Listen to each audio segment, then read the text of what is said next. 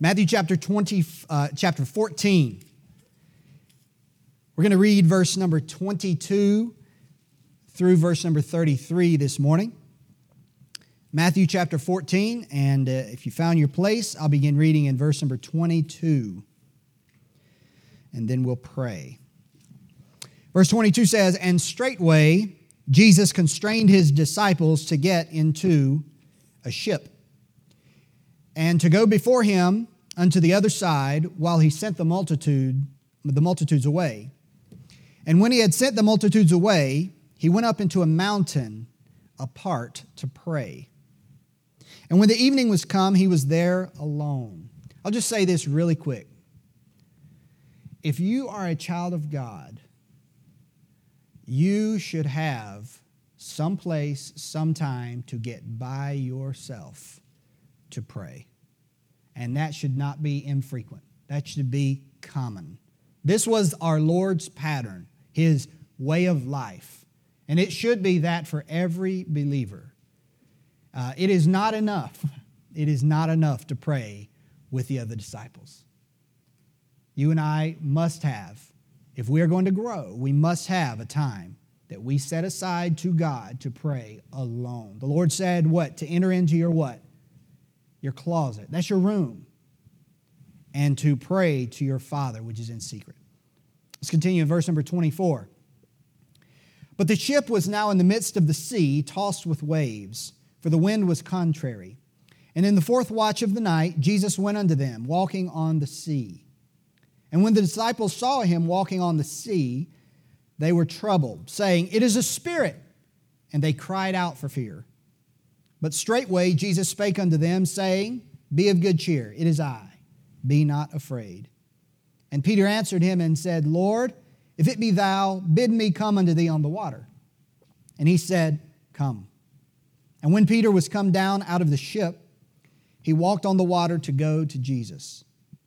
But when he saw the wind boisterous, he was afraid, and beginning to sink, he cried, saying, Lord, save me. And immediately Jesus stretched forth his hand and caught him, and said unto him, O thou of little faith, wherefore didst thou doubt? And when they were come into the ship, the wind ceased. Then they that were in the ship came and worshipped him." Notice this is the first mention of the disciples worshiping Jesus in the Bible. "Saying, Of a truth, thou art the Son of God." Let's pray. Lord, I pray for your people. Lord, I pray as we look into your word, as we try to pay attention to what it says, as we give our hearts to what it says.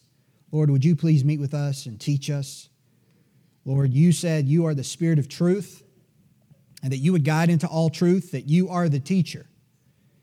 And Lord, beyond what I might say, Lord, we pray that you would speak to us and teach us. And Lord, if there be some among us who are going through difficulties and afflictions and tribulations, please give comfort and help. If there's some among us who are sinking and have not yet cried out to the Lord, I pray that you would work in those people's hearts as well. Lord, we pray you guide and direct in everything that's said and done. We need your help, and please meet with us in Jesus' name. Amen. So many things in the New Testament and the Gospels happened around the Sea of Galilee.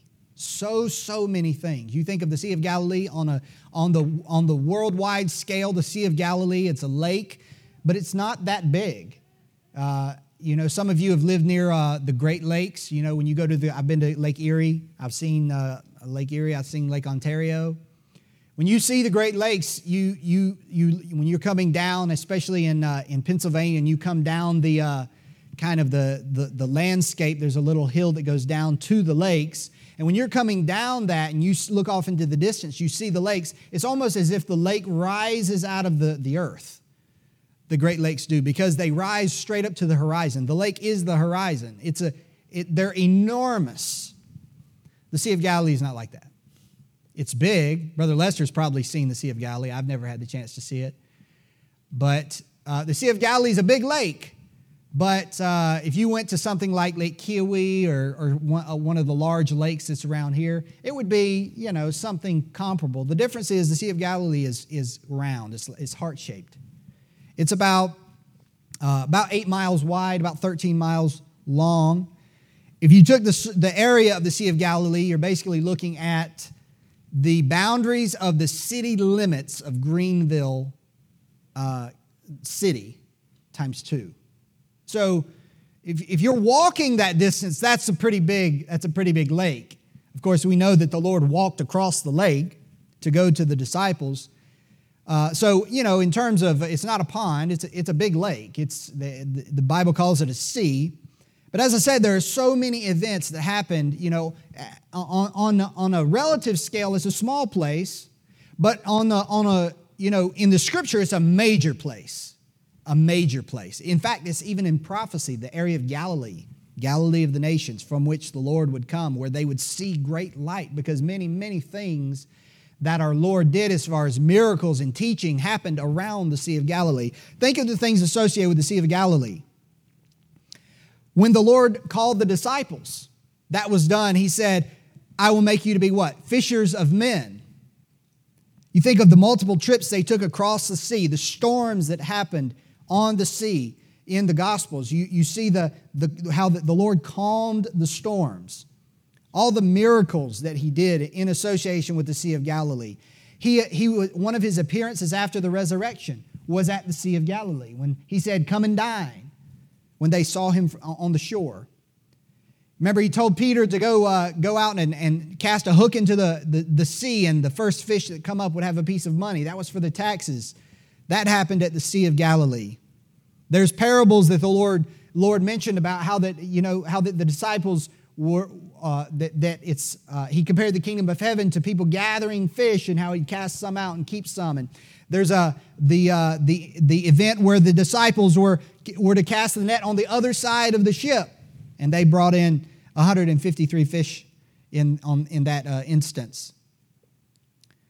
So many lessons happened around the Sea of Galilee, and this is one of them. And the Lord used the Sea of Galilee as an illustration. It was an important, even though it was a small place, the Lord used that location as a tool to teach.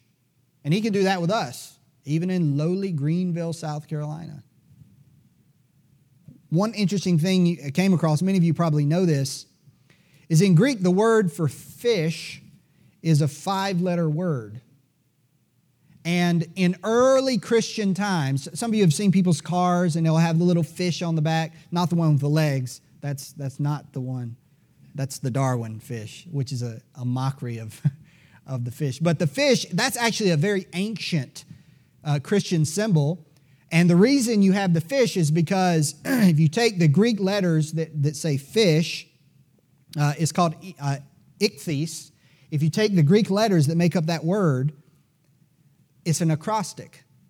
The first letter stands for Jesus. It's the first letter of Jesus. The second letter is the first letter in Christ. The third letter is the first letter in God. The fourth letter is the first letter in Son. And the fifth letter is the first letter in Savior. So it's the word fish. Think of the Sea of Galilee. In the Greek word for fish stands for Jesus Christ, the Son of God, the Savior. Why did that happen? Because of the Sea of Galilee. The Lord's ministry happened around that. And even the lesson we're looking at today happened because it was around the Sea of Galilee. And the Sea of Galilee is not in a plain. There's mountains all around the Sea of Galilee. I would encourage you, if you have some time this afternoon, to go do a search on YouTube and do a search for something like storms on the Sea of Galilee. And you'll find a lot of people that preach sermons on that. This is no exception. But you will find some videos on there where people, they stand on top of these mountains and you can see the entire Sea of Galilee. And you can see the storms that are on one part of the Sea of Galilee that haven't quite reached the other parts of the sea. And there's some instances where you can see how turbulent and boisterous the water is because of the storms and the wind, and where the waves come crashing onto the docks and things that are at the Sea of Galilee. And that gives you an idea of what we're seeing here. And so the Lord goes up to pray on the mountain. And so you assume if he's on the mountain that he can see the Sea of Galilee. Because from the mountains around the Sea of Galilee, you can see the entirety of the sea. And you can see the storms from a distance. Now, I don't know if at this time there were clouds. I don't know. The Bible says that it was the fourth watch of the night, which is between 3 a.m. and 6 a.m. So if it was close to the end of that watch, the sun might have been starting to rise a little bit when the sky starts to brighten. We don't know what time it was exactly. It might have been totally dark. But the disciples left after the Lord dismissed the people, and the Lord told them, it says in verse number 22, he says he constrained his disciples to get into a ship and to go before him unto the other side. So they were doing what the Lord wanted them to do. And they left around dark, and they rowed out to go to the other side of the Sea of Galilee. And if you follow the timeline, now it's the fourth watch of the night. So if they left around sundown, which is 6, 7, something like that, and they went, and at the fourth watch between 3 a.m. and 6 a.m., that means they had been rowing for like 8 hours. You don't need 8 hours to walk across the Sea of Galilee. An average person walks about 2.5 to 3 miles per hour. So how long would it take you to walk at 2.5 or 3 miles per hour to walk across the Sea of Galilee at the 8-mile mark, 8-mile width? It wouldn't take you 8 hours unless you stopped, took a drink. So they were having some trouble. All night they had been rowing, and they had only gotten to about the middle of the lake. That's what John says. It gives the distance. So get the picture. The Lord's on the mountain. I'm assuming, that he could see the Sea of Galilee. He can see the disciples way off in the distance. It's dark. And they had been rowing a long time. And we're not really making very, very good progress. Now, one thing that's interesting in this narrative is, unlike the narrative in Matthew chapter 8, when the Lord is in the boat, when there's a big storm and the water's coming in the boat and he's asleep in the back on the pillow and they come to him and they're concerned, they're fearful because of that. This is not like that, because the difference is the Lord is not present. The Lord has given them a command. He's given them something to do. If I could put it like this, he's told them his will. This is what I want you to do. But he's not physically present. But even though he's not physically present, from his position on the mountains, and because of what he told them to do, and because he is the Lord of glory and the Lord of all the earth, and he's omniscient, he knows that this storm of wind is coming. He sent them into it. And he is observing them. He's in prayer. I don't have any doubt. What do you think the Lord was probably praying about? If you had to just guess. He was probably praying for the disciples. I think that's a safe assumption. But he was not physically present. But though he was not present, he was observing. He was paying attention. See, this was a test of the disciples' faith. And it was a test that had been prepared by the Lord. Now, think about it. Think about this. The Lord knowing full well there would be a storm of wind. The Lord knowing full well. Now you got to make some distinctions here. This is not the same as in Matthew chapter 8. In Matthew chapter 8, the boat's about to sink. There's no indication that it's that bad here. It's just a storm of wind that's contrary. In other words, they're just trying to do what Jesus told them to do, and they've been getting at it for 8 hours and really have not gotten very far. And yet the Lord told them to do it. So obviously the Lord had prepared this test. Why would he do that? Here's what you need to remember, that though he was not physically present, they were doing his will. They were obeying the Lord in faith. You think, well, that's something little. It's not like doing something big. That's irrelevant. The life of obedience by faith is not only the big things, but the day-to-day trivia, the small things on a daily basis. And so them traveling from one place to another at the Lord's command, at the Lord's direction, is part of God's will for them. And even though they're doing His will, their journey is not without difficulty. Now, you look at the storm of wind. They've been rowing. They're having a hard time. It's contrary. It's not easy. They thought maybe, well, if the Lord told me to do it, there should be smooth sailing. But the wind was contrary. It wasn't easy.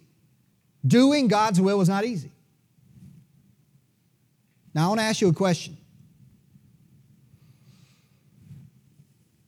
This thought comes into our minds, and we think this way. If this is the will of God for me, why is it so hard? Why is it so hard? Because we have bought into this idea that when God tells us to do something, it should not have any difficulty associated with it. That the mark that you're doing something wrong is that the wind is contrary to it. And that's just not true. That is true, that is false rather from cover to cover of the Bible. Job is a perfect example. The Lord prepared this trial for them, and the fact that the wind was contrary and what the Lord told them to do was hard was not an indication that they were doing something outside of the will of God. I'll ask you, were they in the will of God? Yes or no?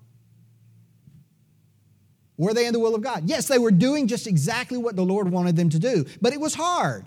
It was not easy. It was not smooth sailing, as they say.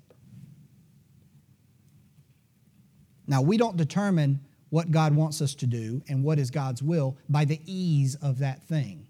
Listen, this world, controlled by the prince of this world, will give us an easy path straight to the pit. We'll get on that slide and we'll slide right down. It'll be an easy glide right down into hellfire. It will.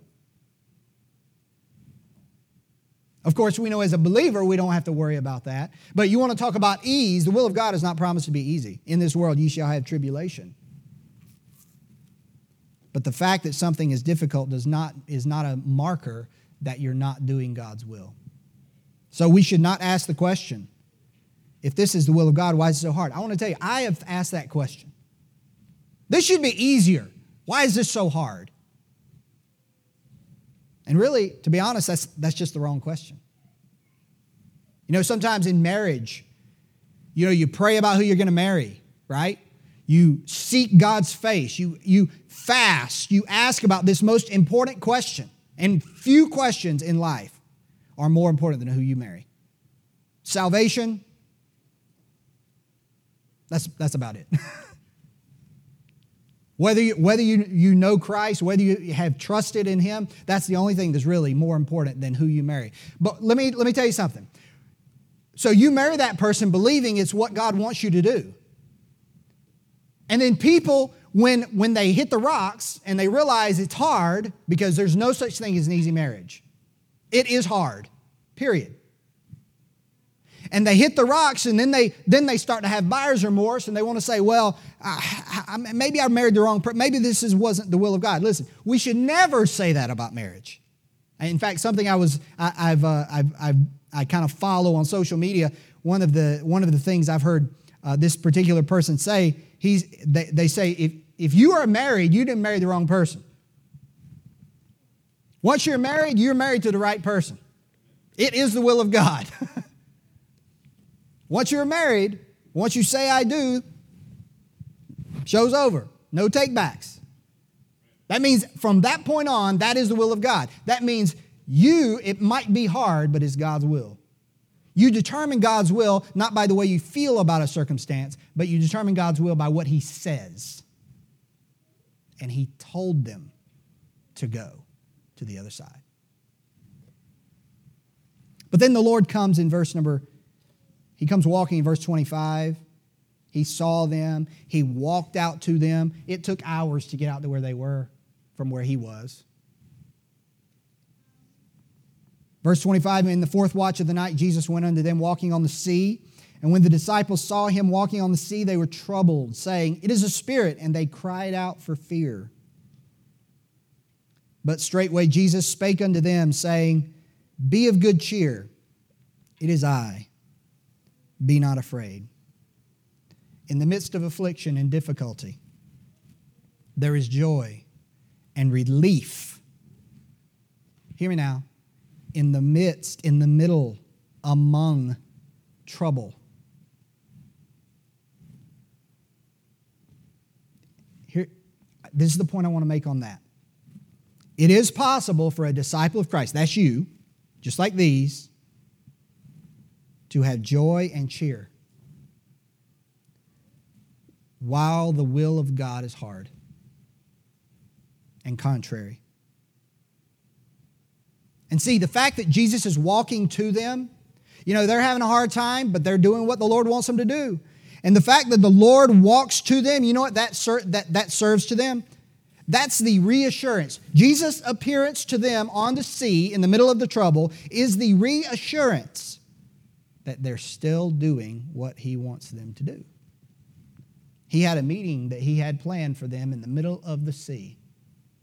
And they had to get out to the middle of the sea in the middle of the night, in the middle of the trouble, so that he could meet with them and teach them something. And this is really a lesson. The presence of Christ walking with them, that alone assures them that they're exactly where the Lord wants them. Look at Acts chapter 23, if you would.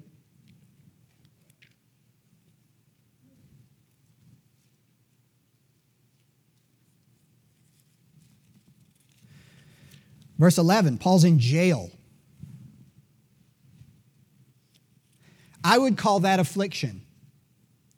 I would call that trouble.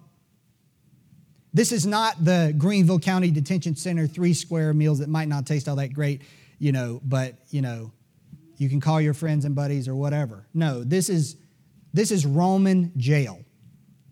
Verse 11. And the night following, the Lord stood by him and said, Be of good cheer, Paul. For as thou hast testified of me in Jerusalem, so must thou bear witness also at Rome. Notice who's with him. The presence of God. To reassure him, what does he say? Be of good cheer. In other words, you can have joy in prison because I'm beside you and you're in God's will. I am glad that for a believer in Christ, in the midst of trouble, the Lord comes beside us and reassures us right when we need it that despite what appears contrary, he is pleased that we're still just right in the center of what he wants us to do. Are you there? Back in Matthew chapter 14, he says, Be not afraid. Of course, in this case, they were afraid of Jesus. In Matthew chapter 8, they were afraid of the storm and the boat sinking. There's no indication here that they were afraid of the storm. They were just exhausted. They were just having a hard time getting to their destination. And Peter answered him and said, Lord, if it be thou. I thought when I read that, who else would it be? But he says, If it be thou, bid me come unto thee on the water. And he said, Come. And when Peter was come down out of the ship, he walked on the water to go to Jesus. And of course, we know what happened. Verse 30 says, And when he saw the wind boisterous, he took his eyes off the Lord. He was afraid, and beginning to sink, he cried, saying, Lord, save me. And immediately Jesus stretched forth his hand and caught him and said unto him, O thou of little faith, wherefore didst thou doubt? Peter walks on the water. Here's the thing. Peter did what Jesus did. He followed Jesus' example.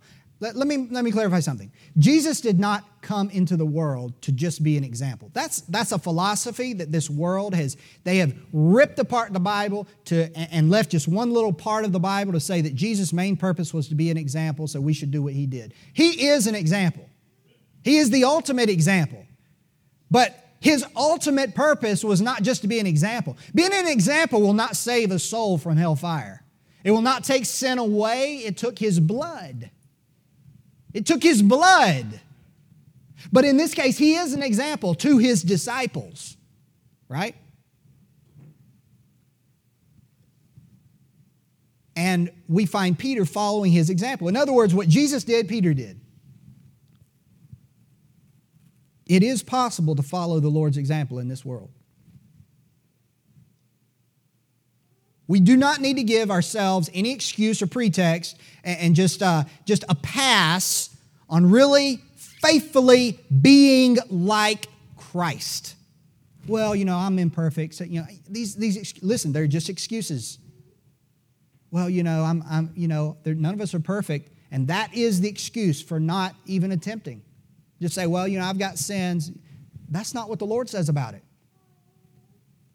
We can follow his example. Now, admittedly, was Peter's following the Lord? Was it whole? Was it perfect like the Lord's? No. Peter was faulty.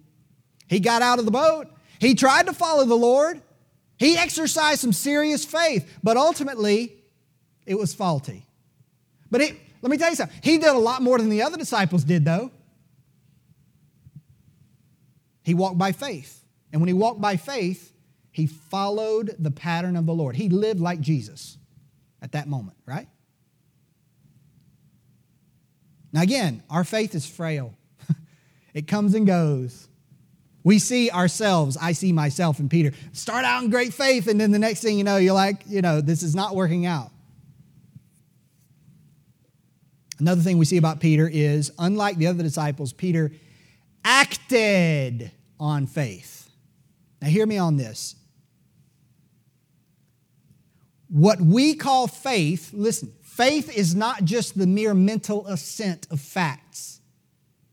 George Washington was the first president. Faith is not a mere assent of facts. Listen now. Faith that does not act upon the faith, upon its basis, is fake faith. That's why we say obedience by faith. It's not that obeying the Lord, listen, obedience comes from faith. We believe God and so we obey. But there are many people who say, well, yeah, I believe this and I believe that. I believe what the Lord wants us to do, this and that and the other, and don't do it.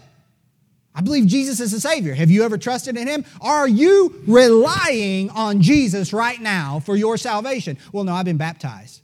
Well, then He's not your Savior. Stop saying it. How can you have a Savior, someone who you call a Savior? You say, I have faith in the Savior, and He's not saving you.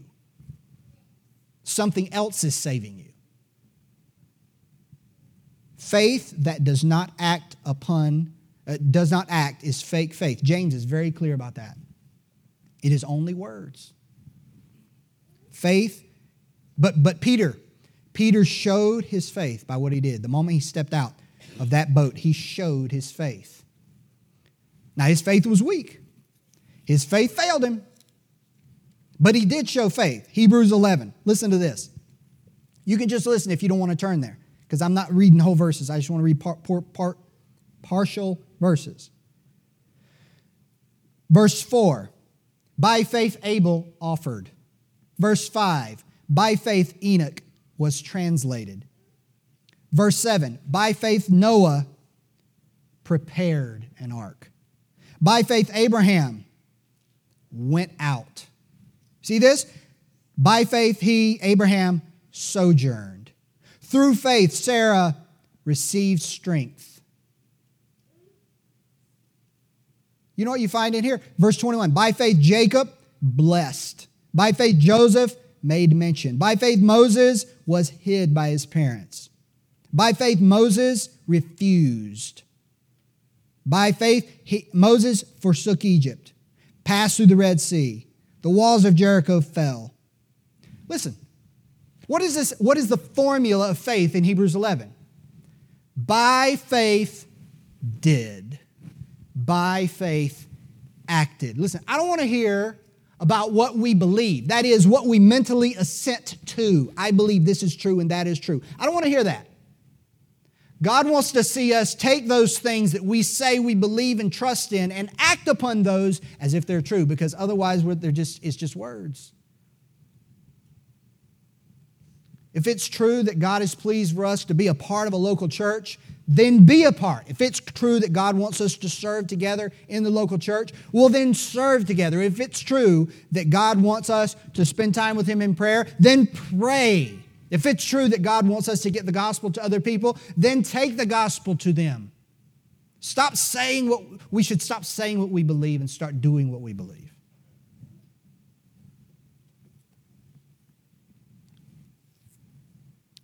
And then you go back to Matthew 14. The Lord just says, come. You see that word? Faith cometh by hearing, and hearing by the word of God. So Peter says, Lord, bid me come out on the water with you. And the Lord says, come. That's the word. He's trusting in that word, come. That he's not going to sink when he steps out. He's trusting in what Jesus said, but he's acting upon that trust. He's acting upon that trust. Listen now, he is acting upon that trust, and he's stepping out. But he begins to sink, the doubt. Verse 31, wherefore didst thou doubt? So he saw the circumstance and his faith wavered. How our faith always wavers just like this. What we intend to do at the beginning with great earnestness, it shakes, it wavers, and we sink, and we start to get discouraged, and we want to turn back. And this is exactly what happened with Peter. But notice what happened. He began to sink. Let me ask you a question. When Peter was sinking at that moment, how was his faith? How was his faith? He's sinking. Doubt has entered into his mind and heart. His faith is diminished. It's weak. Yet out of that small faith, what does he do? So his faith is little now, whereas we would say it was big before. Out of that little faith, what does he do? That faith of Peter cries out. Even though his faith is little, it's still faith. And even though his faith is little, the Lord saw it. Little faith. And the Lord grabbed him by the hand. The Lord's faith is good. His feet are still on top of the water. He's not sinking. But what a wonderful picture. Little faith, but the Lord saw little faith. This is a wonderful picture of saving faith in Christ. Listen to this. You know, the devil has so marred and watered down the meaning of faith where it's just mental assent. People go to things like confirmation and they learn, and I did this as a kid, they learn prayers, they learn catechisms, they learn to repeat things so that they can give mental assent to faith. And so they think, oh, do you believe that Jesus died for our sins? Yes. Do you believe Jesus rose from the dead? Yes. Do you believe Jesus is Savior? Yes. Mental assent, mental assent, mental assent, mental assent. But you know what they've never done is what Peter did. They've never recognized that they're sinking. They've never called out, their faith is never called out to Christ. They have mental assent of all these things that he is and all these things that he has done, but they're like the man who doesn't know he needs a physician. He doesn't even know he's sick, but he's deathly ill. He's sinking into the water. Most people have never seen that they're sinking. Listen, if you do not have Christ, you are sinking, and you are going to go to the lake of fire for the sins that you have committed, for your sin debt against God, your crimes against God's law. You are sinking. Jonathan Edwards, in the sermon, "The Sinners in the Hands of an Angry God," he described the sinner as hanging on a spider's thread over a fire.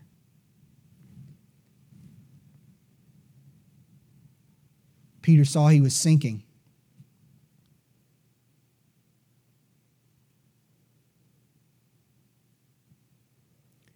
But But that faith in Peter, you know what it did?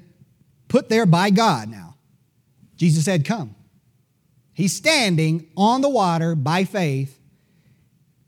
That faith, while he's sinking, cries out. He sees he's sinking and exclaims. It just popped out. It just like came out, gushed out like that. He saw he was sinking. He saw he was in danger. This faith is personal. Lord, save me. It is earnest. He saw the danger. And Peter, at this moment, realized that Jesus, who's standing on the water, is his sole hope. This is a perfect description of salvation. We talk about what it means to believe in Christ, to trust in the blood of Christ. These are biblical terms. But this, to believe in Christ, is not to say, yes, Jesus is the Son of God. Yes, Jesus died for me. That's a catechism. That is not what Peter's doing here.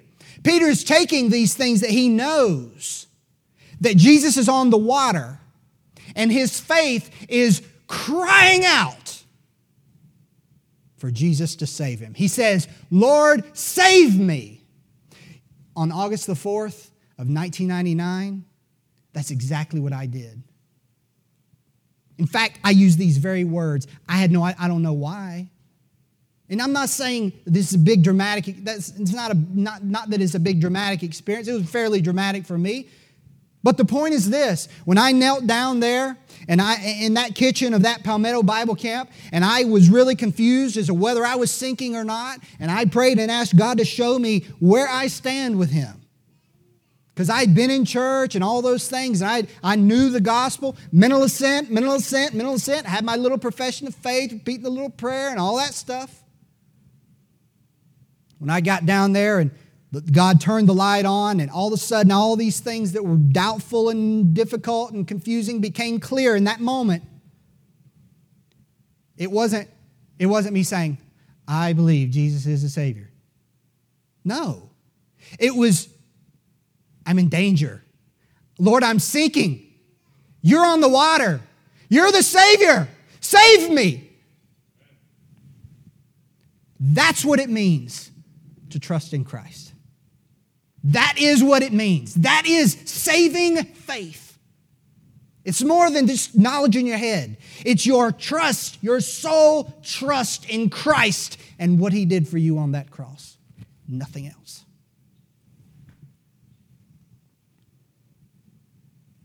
Are you sinking? Do you see that you're sinking? Have you seen that you're sinking and sinking? Your heart called upon the one who could save you. Personal, earnest, your only hope. This kind of cry springs out of a desperate faith.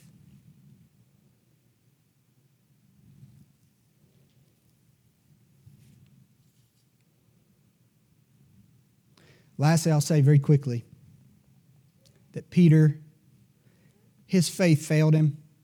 Poor guy. I wouldn't have done as well. I doubt I would have gotten out of the boat, to be honest. The disciples' faith wavered also. But you know what? The Lord used a failure of faith to build their faith. He used a failure to build their faith many times. And when God's lesson is over, remember He sent them out to the river, the lake there. When God's lesson is over, one snap of a finger and it's done. The affliction is over. Because when they got back in the boat, the Bible says they were at their destination in John. They were there. It was over. And the Lord will do that. When what He wants us to learn is over, one snap of a finger and that affliction is gone, like it was with Job. Brother Ari, would you come on? I just ask you as we close to examine your heart. Have you seen yourself sinking? and sinking have you called upon the one who can save? Let's pray.